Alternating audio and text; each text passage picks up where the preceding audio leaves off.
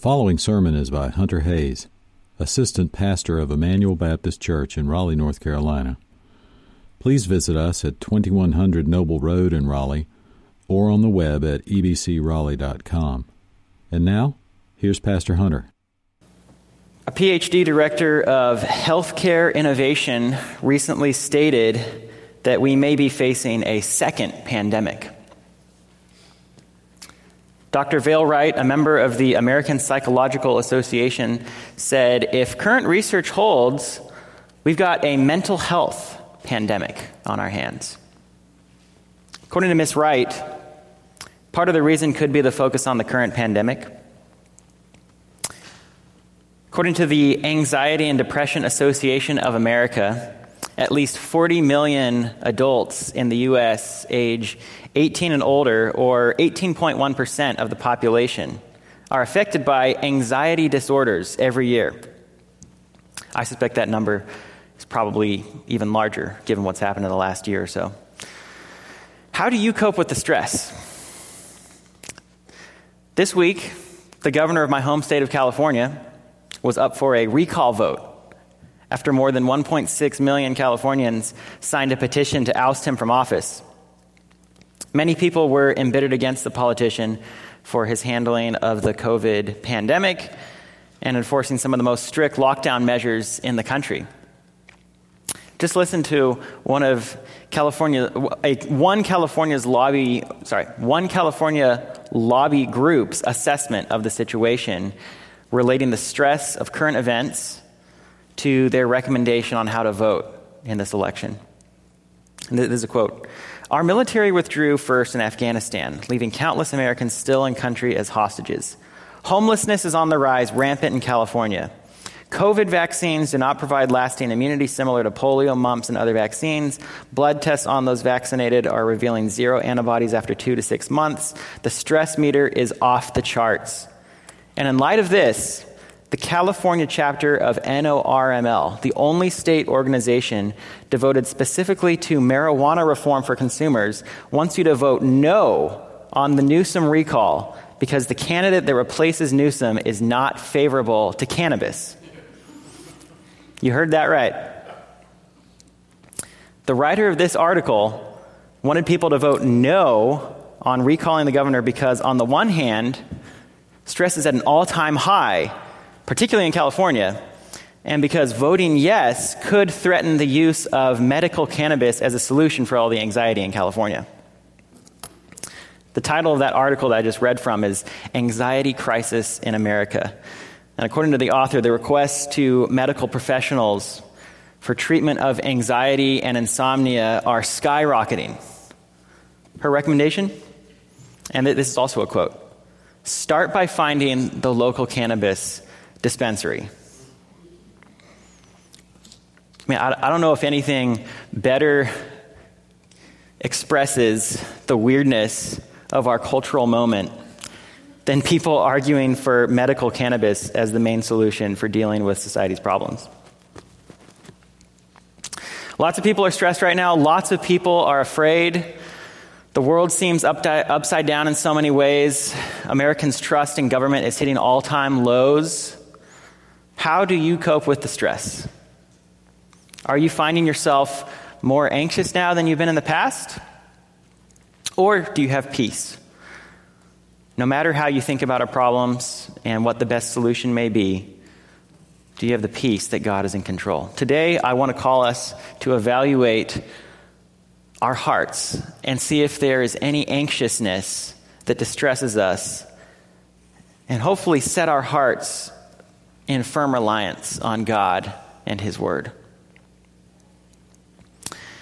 Now think about something for a second. How would you describe lack of anxiety in poetic form?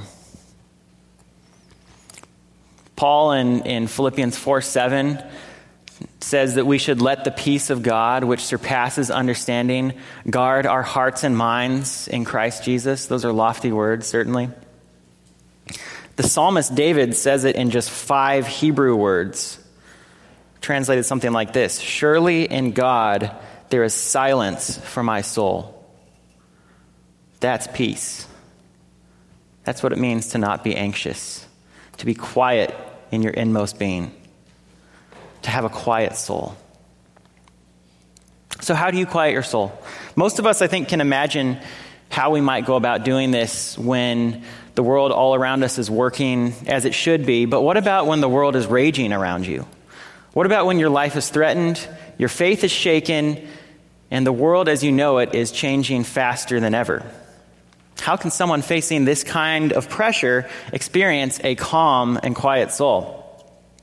Well, that's exactly what David, the author of Psalm 62, is going to show us how to do. And I invite you to turn there if you've not already. Our text for this morning is Psalm 62. And as you're turning there, I'll tell you a little bit about this psalm. The setting cannot be known precisely because there's not enough given in the description. However, I'm sure we could narrow it down to sometime in the life of David, and particularly a time when he faced adverse circumstances that would make him describe himself as a wall that is leaning over. That's what he says in verse 3. The imagery that he gives here makes me imagine a fortress that's being assailed by the enemy, and the inhabitants inside wonder how long the wall will hold.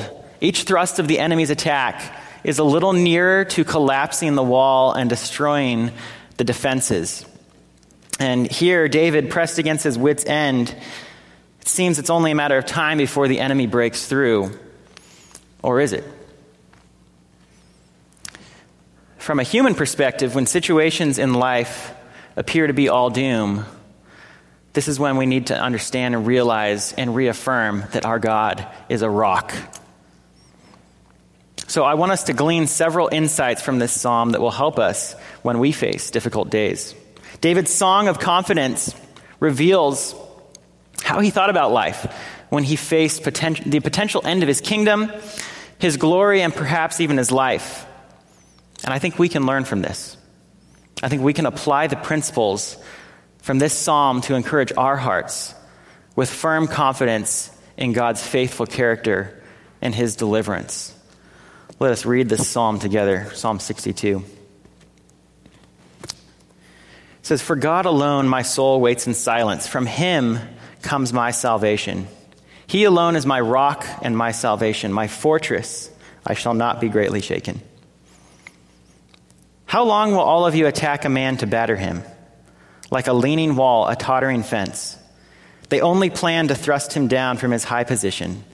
They take pleasure in falsehood. They bless with their mouths, but inwardly they curse. For God alone, O my soul, wait in silence. For my hope is from him. He only is my rock and my salvation, my fortress. I shall not be shaken. On God rests my salvation and my glory, my mighty rock, my refuge is God. Trust in him at all times, O people. Pour out your heart before him. God is a refuge for us. Those of low estate are but a breath. Those of high estate are a delusion. In the balances they go up. They are together lighter than a breath. Put no trust in extortion. Set no vain hopes on robbery. If riches increase, set not your heart on them. Once God has spoken, twice have I heard this, that power belongs to God, and that to you, O Lord, belongs steadfast love. For you will render to a man according to his work."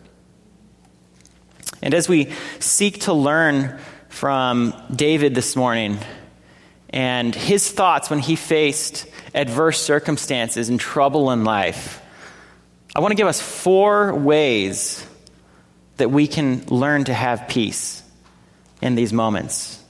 I'm going to give you 4 points, okay? The first one is recognize your only hope is in God. Recognize your only hope is in God. David begins this psalm, "For God alone my soul waits in silence." There are several different ways that this is translated in the major English translations. But the very beginning word could be translated either only or surely. It could be a restrictive, as in there's no one else to trust, or it could be more assertive, as in surely my soul should wait for God. And that's, I believe, based on the Hebrew construction, that it is best translated as surely my soul waits in silence for God, because David is declaring his confidence in the midst of trouble, in the midst of facing adverse circumstances. David often expresses his confidence in God's protection, calling him my rock. That's what we see, the metaphor used throughout this psalm. This is a common refrain for David. If we read earlier in the worship service from 2 Samuel 22, David says in 2 Samuel 22, verse 3, "The Lord is my rock and my fortress and my deliverer." We see this throughout the Psalms. Also in 2 Samuel 23, verse 47, "The Lord lives, and blessed be my rock, and exalted be my God, the rock of my salvation." We see this in Psalm 18:3. Psalm 18:3 says, "I call upon the Lord who is worthy to be praised, and I am saved from my enemies." And actually, it should be 18 verse 2. "The Lord is my rock and my fortress and my deliverer. My God, my rock in whom I take refuge, my shield and the horn of my salvation, my stronghold." So this is a very common metaphor for David. And this speaks to who he sees God as. God is a strong rock and a protection in his life. And if you study the life of David, you know that there are moments in his life where he's on top of the world, like when he wrote Psalm 18, he had just been delivered from the hands of Saul, his enemy. And then there are moments where David is very low. There are times when his life is definitely at the high, and there's times when it's in the valley, right? There's a lot of shifting going on in his life, but he has something stable in his life that keeps him grounded and secure, and that is that God is his rock, an immovable rock and fortress. And that's something that we need to remember, is that God is a rock for those who put their trust in him. He is a source of stability in our life. The statement here in verse 1, that where it says, "For God alone my soul waits in silence," that is a sort of an indicative statement. It is a statement that expresses a simple truth. Often, I think a simple reminder that God is our hope soothes our heart when we're facing trouble. God is a rock to those who put their trust in him. Now, contrast this idea of stability and firmness that comes from resting in God and quieting your soul in God. Contrast that with how the wicked are described. In Psalm verse 1, the wicked are described as chaff, which the wind blows away, as basically nothing. Nothingness versus something that's very weighty and strong, right? Or I think of it in New Testament terms. James 1:8 says that the man who lacks faith is unstable in all his ways. Right? That's the contrast of those who do not trust God versus those who do trust in God. They have a firmness, a stability. They have a rock in who God is. Verse 3 says, "How long will all of you attack a man to batter him like a leaning wall and a tottering fence?"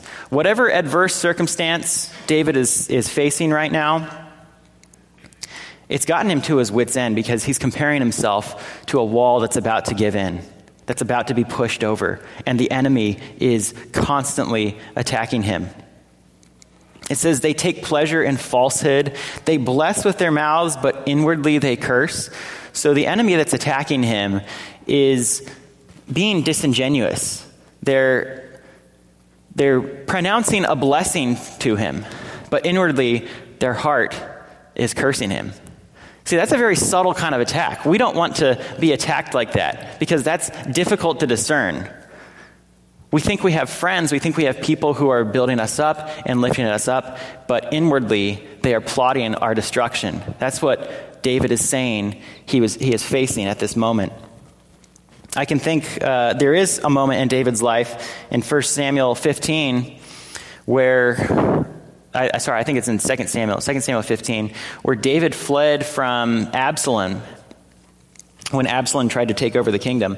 And David's trusted advisor, Ahithophel, who is described as having the most trustworthy sayings. In fact, the actual quotation is that his words were so trustworthy, it was as if it was the word of God, right? That's how both David and Ahithophel, and Absalom viewed him. But Ahithophel defected and became on Absalom's side in this great mutiny in the kingdom. When Absalom tries to take over the kingdom, tries to remove David from his throne, Ahithophel goes over to Absalom's side and joins him.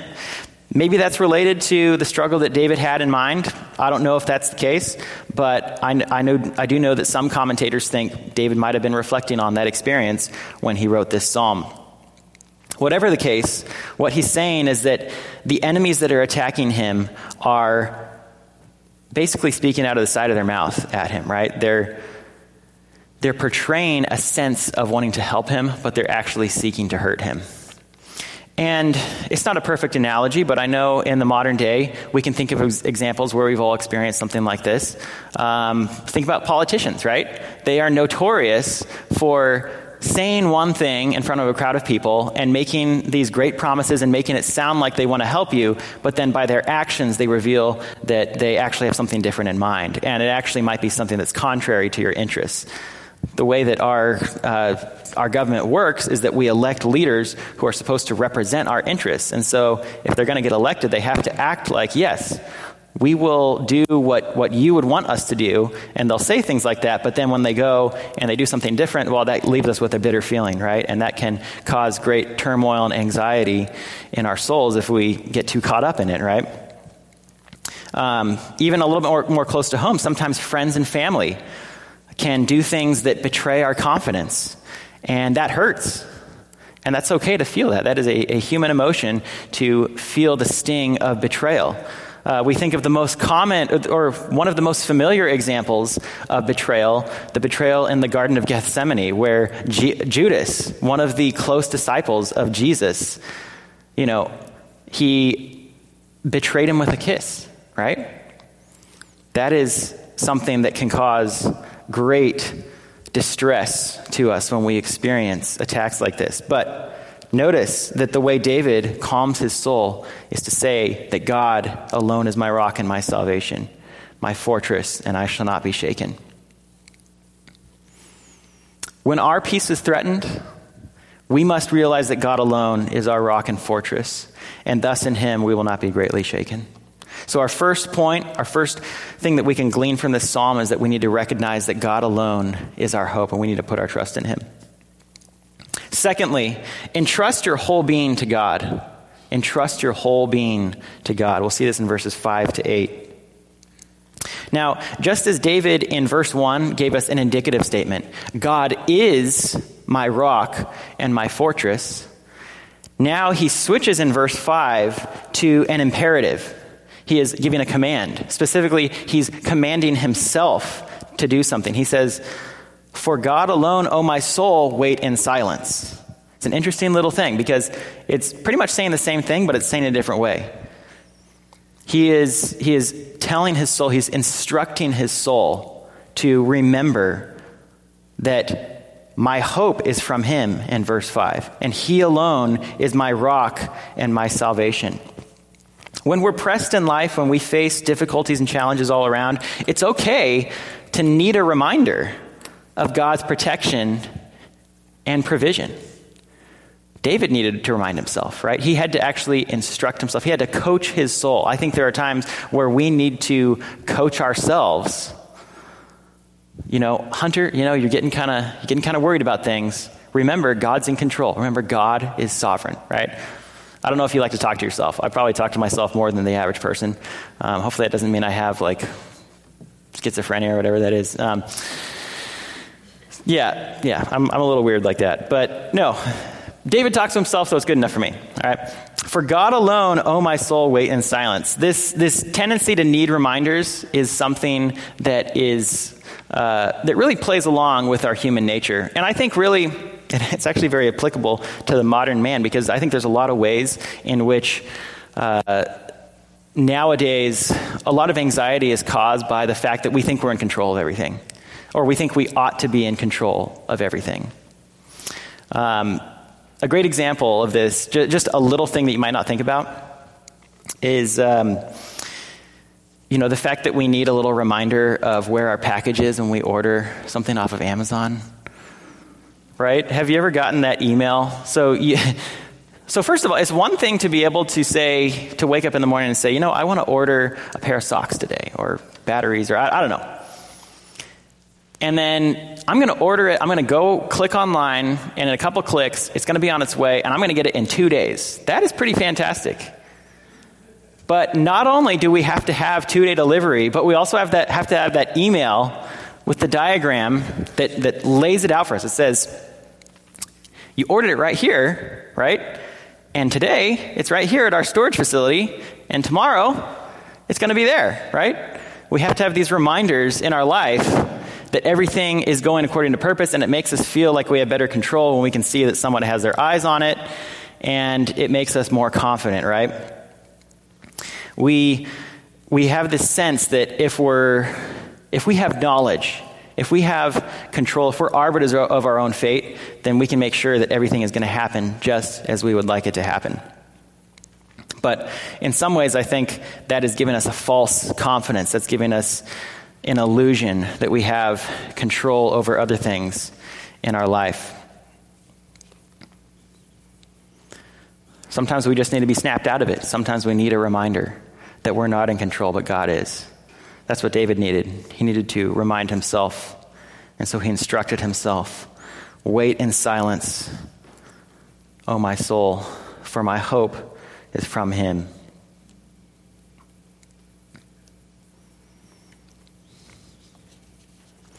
I do believe that when David talks about salvation in this psalm, he has a very high theology.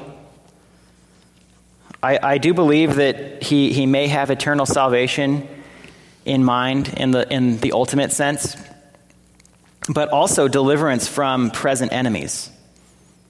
And I think David's deliverance from present enemies pictures his ultimate salvation, okay? And part of that, I think, is you start to see it peeled back in verse 7 when he says, on God rests my salvation and my glory. My mighty rock, my refuge is God. This is an example of him giving to God what he cares about most, what is dear to him, what is precious to him.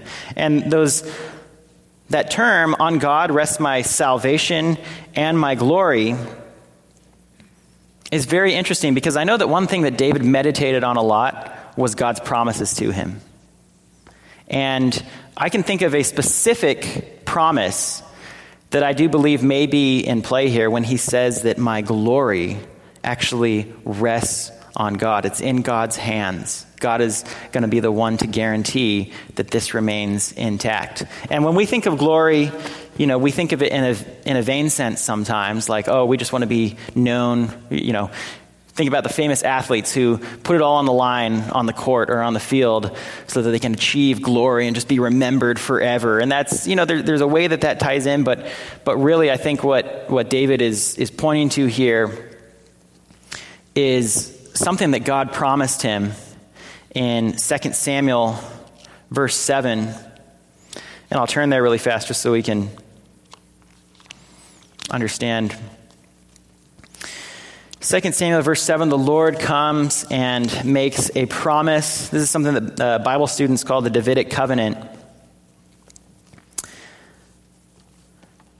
God says, thus says the Lord of hosts, I took you from the pasture from following the sheep, that you should be prince over my people Israel. I've taken you from being a little shepherd boy, and I've installed you as king over Israel.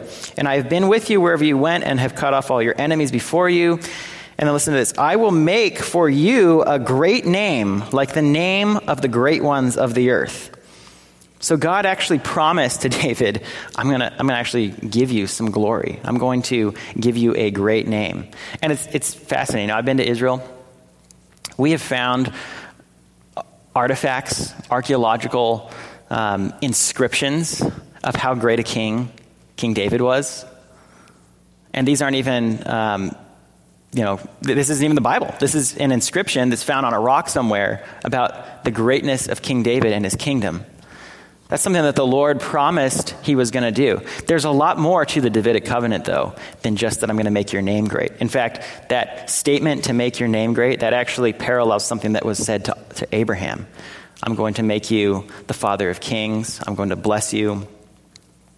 So I do believe that David has God's entire program of salvation in mind. But one of the keys from the Davidic covenant, one of the keys from 2 Samuel 7 is that I will raise up your offspring after you, and I will establish his kingdom, and he shall build a house for my name. I will establish the throne of his kingdom forever. God is promising that there will be a forever kingdom on which a son of David will reign. Now, when we study the scriptures, it's fascinating to see this idea of divine sonship. When God says that he will be a son to me, each of the kings of Israel has an opportunity to supposedly be this son. Each of the kings of Israel fails. Even David himself failed to ultimately live up to what is promised here. But there is a promise nonetheless that a son of David will reign forever on the throne of David. And that's what's amazing when you open up the book of Matthew, because Matthew traces the genealogy of Jesus and shows that he is a son of David. That's amazing. David, we know that he was a prophet. We know that he spoke about the Messiah because Acts 2 tells us explicitly David prophesied about Jesus. I think David, in his very high theology, understands when he says things like, on God rests my salvation and my glory. I think he's taking God at his word. When God makes a promise, you can take it to the bank, right? Let's just call it rock bank, okay? And know that it's, anything that's put in there is insured by something that's greater than the FDIC.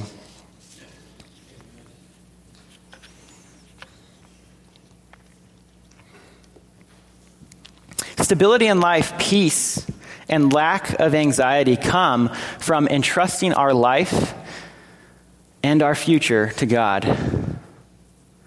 When trouble arises in life, who do we turn to? I ask you that this morning. When the world stirs, do we first turn on the news, or do we turn to God in prayer? I think we ought to. The news is meant to trouble you. God's word is meant to give you peace. David commands himself in verses 5, 6, and 7 to trust in God and to wait in silence. In verse 8, he commands us. He commands all people. It says, trust in him at all times, O people. Pour out your heart before him. God is a refuge for us. This is telling us that we need to adopt the same attitude that David has.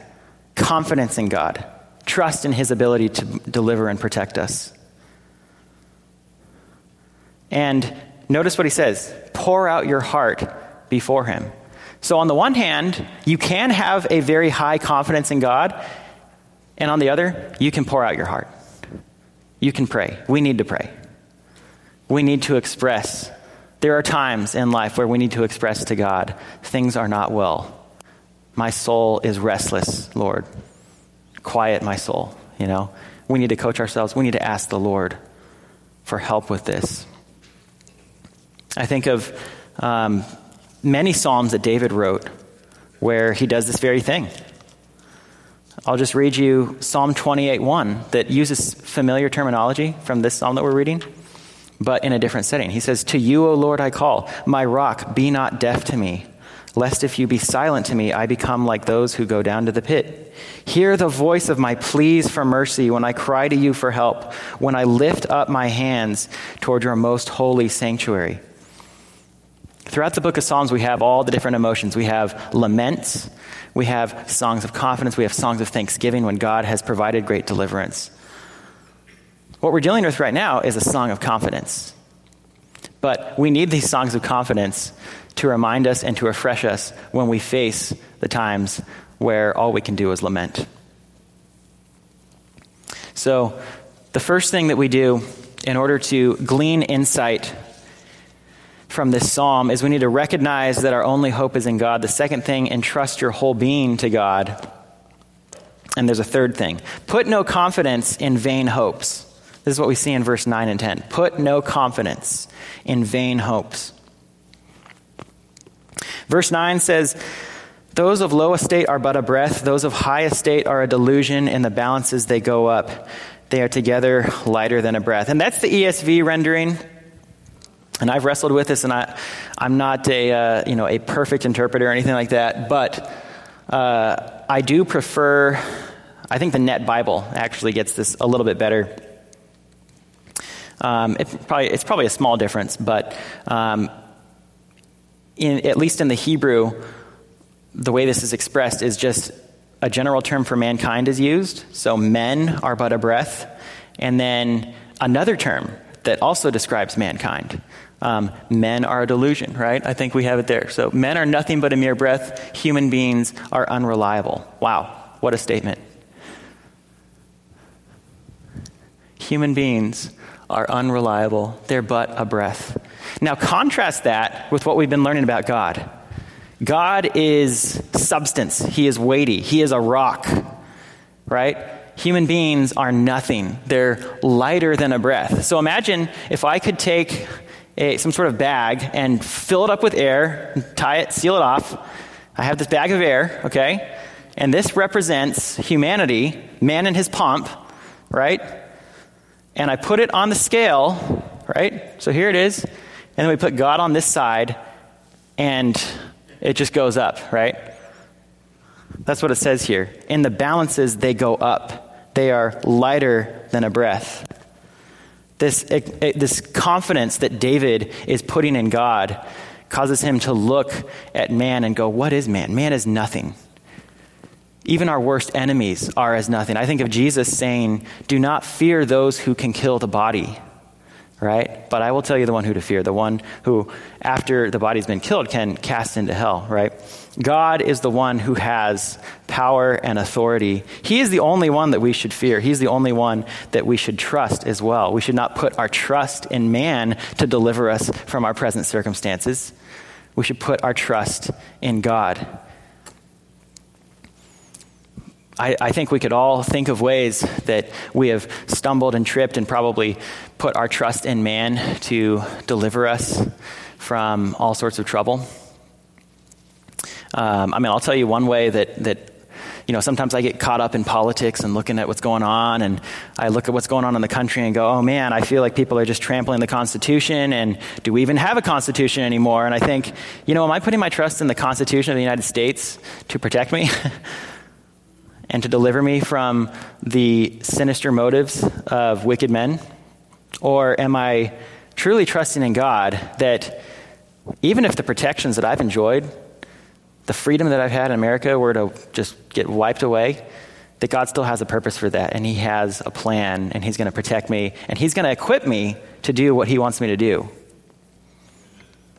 That should be our trust. That should be the kind of confidence, the kind of hope that we have in God. Because God is our rock and our salvation. Look at verse 10. Put no trust in extortion. Set no vain hopes on robbery. If riches increase, set not your heart on them.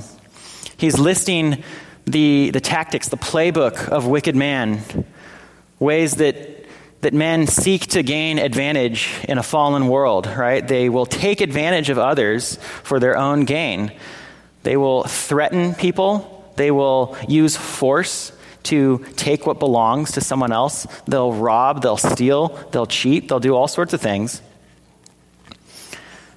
This might be in the wicked pursuit of wealth. I think the fact that we can all think of how prevalent government corruption and corporate greed is in America shows that this is a true reality of life. Human beings are wicked and corrupt. If riches increase, set not your heart on them.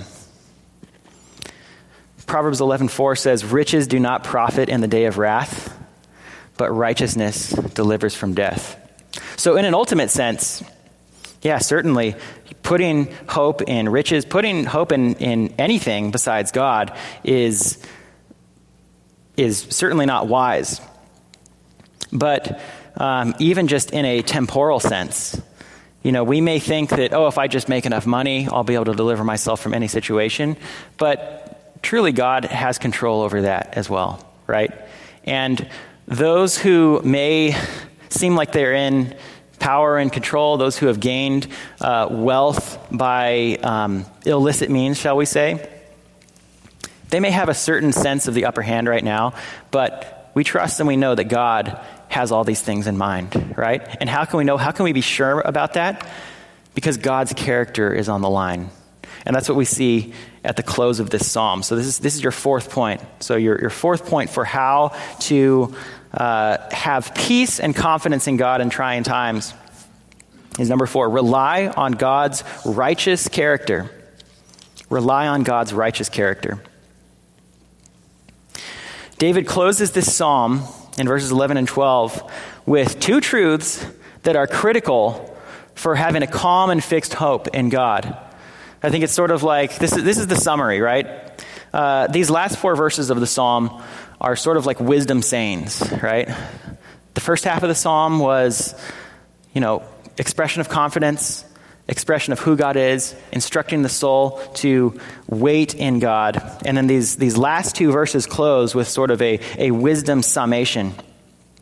And I hate to be a Debbie Downer on the ESV here, but I do prefer the NIV because I've looked at this and I do think that it better captures exactly how David lays it out, and it's beautiful, right? It says, 1 thing God has spoken, 2 things I have heard. Okay, what are the 2 things, David? Number 1, power belongs to you, O God, and with you, Lord, is unfailing love. This is chesed in Hebrew. That is God's loyal love that is demonstrated throughout the Old Testament, a word that appears in very significant moments when God is demonstrating his ability to deliver and save people and his gracious dealings with mankind. It's something that is extolled throughout the Psalms, God's chesed. That's the first thing. What's the second thing? You reward everyone according to what they have done. That's why I say, rely on God's righteous character. Because on the one hand, we know that God is truly the one who has all the power. He has all the power and authority in the world. Jesus, when he rose from the dead, said, all authority has been given to me in heaven and on earth, right? That is our victorious king. He has all authority. And what does he want us to do about that? Well, he says, go off into the world and be my disciples.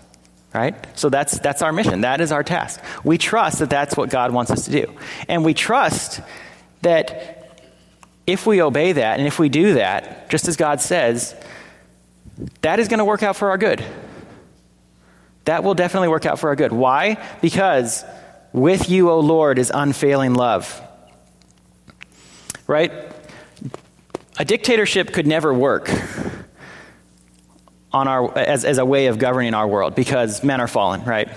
No matter how good someone feels in their heart, they're never going to be a good dictator. However, if God were the dictator, it could work out because with God is loyal love. He is the one who's able to orchestrate all things, who has perfect knowledge of everything, and even understands that what you're going through right now, from your perspective, might seem like it's really troubling and really hard, and you might wonder, where is God in this? But God has that in his hand, and he knows how to work it out for your glory, for your good, right? I think of Romans 8, that classic passage. He works together all things for the good of those who love him. And that passage is, in context, dealing with our salvation. These are some pretty significant truths that we need to rest on sometimes when there's nothing else to rest on. Power belongs to God, and with him is unfailing love. And the second thing is that he rewards everyone according to what they have done.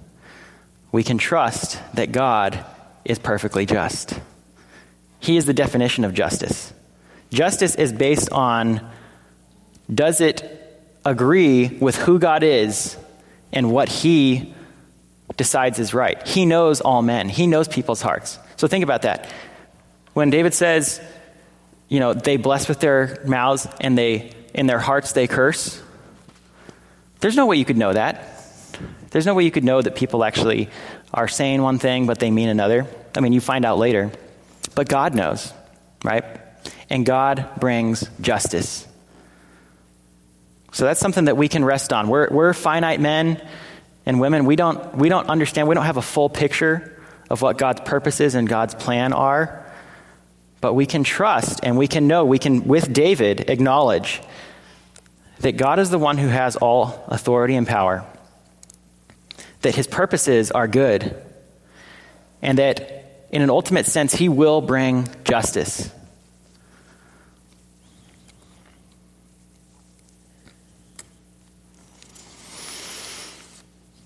Now, as I was wrestling with this and dealing with it,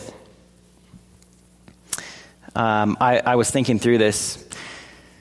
This idea that God is perfectly just should terrify us a little bit because we know that there are things in our own lives that are hidden, right? And we know that we're not perfect people. And we know that we'll face justice for things that we've done if God is truly just. But see, that's where the gospel, that's where the love of Christ, that's where the cross becomes everything for us, because the cross is where God's love and justice perfectly met. God struck Jesus on our behalf, right? That's what Isaiah 53 says. He was willing to crush the Son. He punished him for our misdeeds. And according to Colossians 2:14, God has completely canceled the record of debt that stood against us with its legal demands, having nailed it to the cross. So if you're a believer in Jesus, you don't have a terrifying fear of God's justice in the final day when everything is revealed, as Jesus says it will be. That's our hope, right? If you don't trust in Jesus, you'd be more in the category of those that David describes as enemies of God's plan, enemies of him, the ones who will one day face God's justice. These are definitely things that should sober us and cause us to be reminded that we need to be urgent in our sense of needing to share the gospel with strangers. But I also want us to take comfort today as Christians, as those who have given our lives to Christ. And if you haven't given your life to Christ, I welcome you. I ask that you would pray privately in your heart to God, talk to someone. Certainly, take care of your standing before God. But listen to the encouragement from Jesus when he's describing to the disciples the hostility that they're going to face in the world. Listen to his description. This is Jesus in Matthew 10:29-30. He says, "Are not 2 sparrows sold for a penny? Yet not one of them will fall to the ground outside your Father's care. And even the hairs of your head are all numbered. So don't be afraid. You are worth more than many sparrows." Jesus is wanting us to realize that God understands he's in control of everything, even those little annoying birds outside your window. Maybe you don't think they're annoying. God knows when they fall to the ground, but you're more valuable than many sparrows. So what do we do when our world is out of order? What do we do when God's deliverance has not yet occurred in this life? Do we worry? Do we doubt? I think it's Psalms like this one, Psalm 62, that remind us that that we can boldly trust in God and experience a calm and tranquil soul when we recognize that God is our only hope. When we entrust our whole being to him, we put no confidence in vain hopes, and we rely on God's righteous character. Let's pray. Father God, it is such a privilege to be able to call you Father. Lord, we thank you that if we have trusted in Christ, we have been adopted into your family, and we know that everything that is happening around us is working out for our good. Lord, show us how we can follow you. Show us how we can obey you. Help us to trust in you, to be those who are characterized by peace and confidence in who God is. Lord, help us not to focus too much on our circumstances and even the things that may trouble us, as if those things are ultimate in life. Lord, help us to remember and trust that you are a good God who is in charge of everything in the universe, and yet you look on us with favor and you show us your loyal love. Lord, we praise you and we pray that you'd help us to trust in you in these days. Amen. You've been listening to Hunter Hayes, Assistant Pastor of Emmanuel Baptist Church in Raleigh, North Carolina. For more information and free access to other messages, go to ebcraleigh.com. That's ebcraleigh.com.